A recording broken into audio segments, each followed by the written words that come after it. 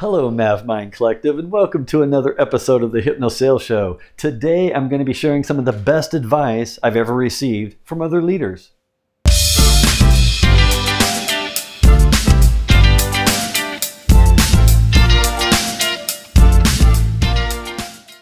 All right, it's about time, right, that I share a video with some of the advice that I've received from some of the top leaders that I've ever had a chance to work with, the privilege that I've had to work with these top leaders of organizations, CEOs, VPs, big time leaders that I've been able to receive advice from. And I will tell you, I'm very proud of the fact that I've had the privilege of learning from great leaders, but I'm also really even more excited to share with you the best pieces of advice I've ever received from top-notch leaders today.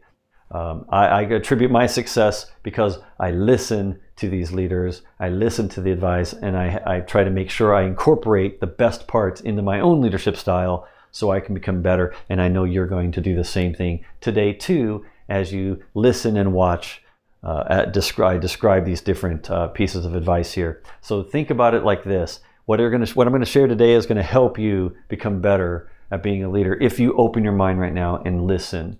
And if you want to subscribe to the channel, I'll have more things on leadership in the future as well. So the first one is team communication.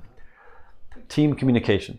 A lot of leaders don't realize that the reason their team is not performing well, or the reason they're not successful as a leader of a team, is because team communication just doesn't work.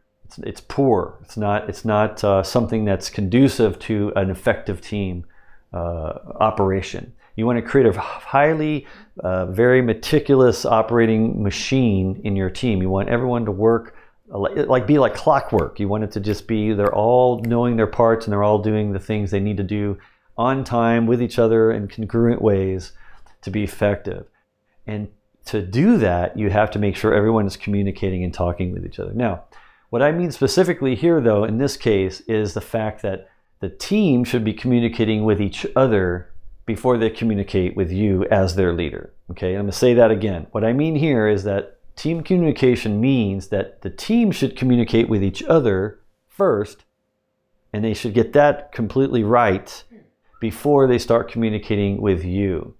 Okay, because a lot of times if you have conflict on the team or breakdowns of communication between people on the team, they will automatically escalate to you without talking to each other. So they'll just talk to you, and you'll hear one side of the story from one person on the team, then you'll hear another side of the story from another, and you'll hear a third side from a third person. And then as a leader, you got to get everyone on their call, and then you got to get them all talk together. And a lot of times, if communication's breaking down like that, they don't want to talk to each other. They want to talk to you, and they want you to make the decision for them, so they don't have to.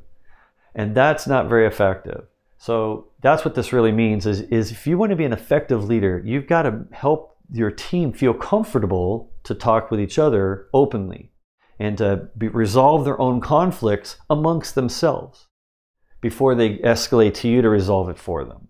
Because if you're always resolving a conflict for them, they're never going to learn how to work together well and communicate well, and then you're just always going to be doing that, and that's all you'll do. And I had some top level leaders tell me that as soon as they got everyone communicating and kind of doing their own conflict resolution together and communicating about it and really getting to where they're comfortable, talking about all these things with each other first, then it's sort of like they weren't involved with that, and they were able to watch their team just flourish and be successful because they were able to operate on their own. So you want your team to be able to operate on its own without you there. You want them to be able to resolve their conflicts through proper communication with each other without you there.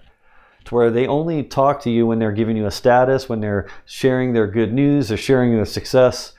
And then you can talk with each one of them one-on-one and establish trust and rapport with them, like I've talked about in previous videos, and build trust with them one-on-one. Have your team name, have all the rituals, all those things. But you really do need to make sure that they communicate with each other and resolve conflicts without you in the room to be effective. So that's one of the best advice I've ever received, and I always strive to do that with my team. The second bit of advice here I've received from a very high-level VP is hire well and fire better. And what does this mean? Well, it means Exactly what it says. Hire well. Make sure you put in time and investment to hire the right person. Make sure you have the right recruiting steps and the recruiting sequence, and the people on the recruiting team, meaning the people you want interviewing your candidates for a role. Make sure you have the right people on that team, and make sure that you're hiring as best as you can. You want the best people you can find. You want to take your time. Don't rush. Just because you have a role to fill doesn't mean you have to just rush and to get the first person in that applies. Take your time. Really do a good job finding the right person and hire well. But even when you do your best to hire the best, it doesn't mean it always happens. Sometimes you will end up hiring someone, and then once they're in, everyone realizes they weren't the right fit. They weren't the right person. Everybody knows it. And when that happens, you've got to make quick decisions in those cases. And you got to fire them. You got to let them go when they don't work out. And you know when it happens. And the worst thing you can do is to keep that person on and try to save them, try to help them fit, try to make them, force them into the role that they're not cut out to do because you made a mistake hiring the wrong person. So the key here, and this is the best part of the advice, make sure you don't have that problem by hiring the right person every time and taking your time to make sure, and testing and really asking them more questions and really making sure that all the expectations are met and set for the person in the role, and hire the best person you can so you don't have to fire them. But if you do happen to hire the wrong person, don't wait to fire them. Just move them out of the business and find a backfill, find another person that is the right person, and don't waste your time. It's detrimental if you let someone go on and on and on in a role. It's bad for them, it's bad for the company, and it's bad for you ultimately as a leader. Don't do it. Hire well, fire better. The third one, I love this analogy. A leader brought this to my attention and made me realize that where you work, you're working in a zoo, so to speak. And I don't mean like, a literal zoo. Metaphorically, you're in a zoo. And everybody you work with in different teams are different animals in the zoo. So you can't expect everyone to behave the same way, because elephants, they behave differently than tigers. And tigers behave differently than parrots in the bird cages, or lizards, or turtles, or whatever. Any animal you can think of in the zoo, every animal behaves differently. So it's up to you to really kind of figure out what type of animal each person is, so to speak, and what's their behavior. And also, don't have unrealistic expectations of one animal that they're going to behave like another animal, because they don't. They just don't. If you expect a parrot to repeat things you say, okay, don't expect the hippopotamus to do the same thing, because hippopotamuses can't even talk.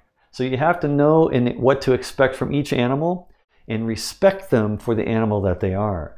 And don't be disappointed if they don't behave the way you want them to because of the animal that they are. So always keep it in perspective. Each animal is their own individual person, and they have their own personality, and you have to learn to understand them. You got to take the time to really understand them. Set up one-on-one calls with the different animals. Figure out figure out what their behaviors are, so you can interact with them in the proper way and cooperate with them and have teamwork with them in the proper way to be effective with each of those team members, departments. And I'm not even talking people on your team. I'm talking people in other departments that you work with. Interdepartmental communication and operations really requires you to understand what's their type and what can you expect from them, what can they expect of you, and make sure you respect that mutually amongst yourselves to be effective. So I've always thought this was a good analogy, and I still use it today to really kind of figure out who's who in the zoo and make sure that I adjust my interactions and my operational behavior to be respectful and be in accordance and congruency with the different people in different departments. All right, and the last bit of advice here, which is one of my favorites, only say what is needed. Only say what is needed. Now, this took me a long time to figure out how to do, because I would write emails and I would include way too many things in the email. Or I would be on the phone and I talk way too much. As you can probably tell, I love making videos because I talk nonstop, right? I'm just that type of personality. I love to explain things, but not everybody needs things explained. Not everybody cares about how things work. You might care and you might think they care and you want to explain it. They don't always care. Sometimes they just want the bullet points. Sometimes they just want to know what is needed. What do you need from me? What is the one bit of information I need to know to be successful? Just tell me that. And don't give me any other bits of information until I ask for it. So that took me a while to realize that not everybody needs that. Now, some people do. Some people appreciate when you explain things. But let them ask. Let them ask you for those details. And only share what is needed in that moment. Only share what they're asking for. Listen and only share. Now, some of you do this naturally. But some of you are like me, where you don't do this naturally, and you have to work at developing that skill of only saying the minimal amount, the details that they want, that's it, and leaving the rest out until they ask for it. And just trust that things will be fine. When they get to that point where they need that information, they'll ask you. Then you share it.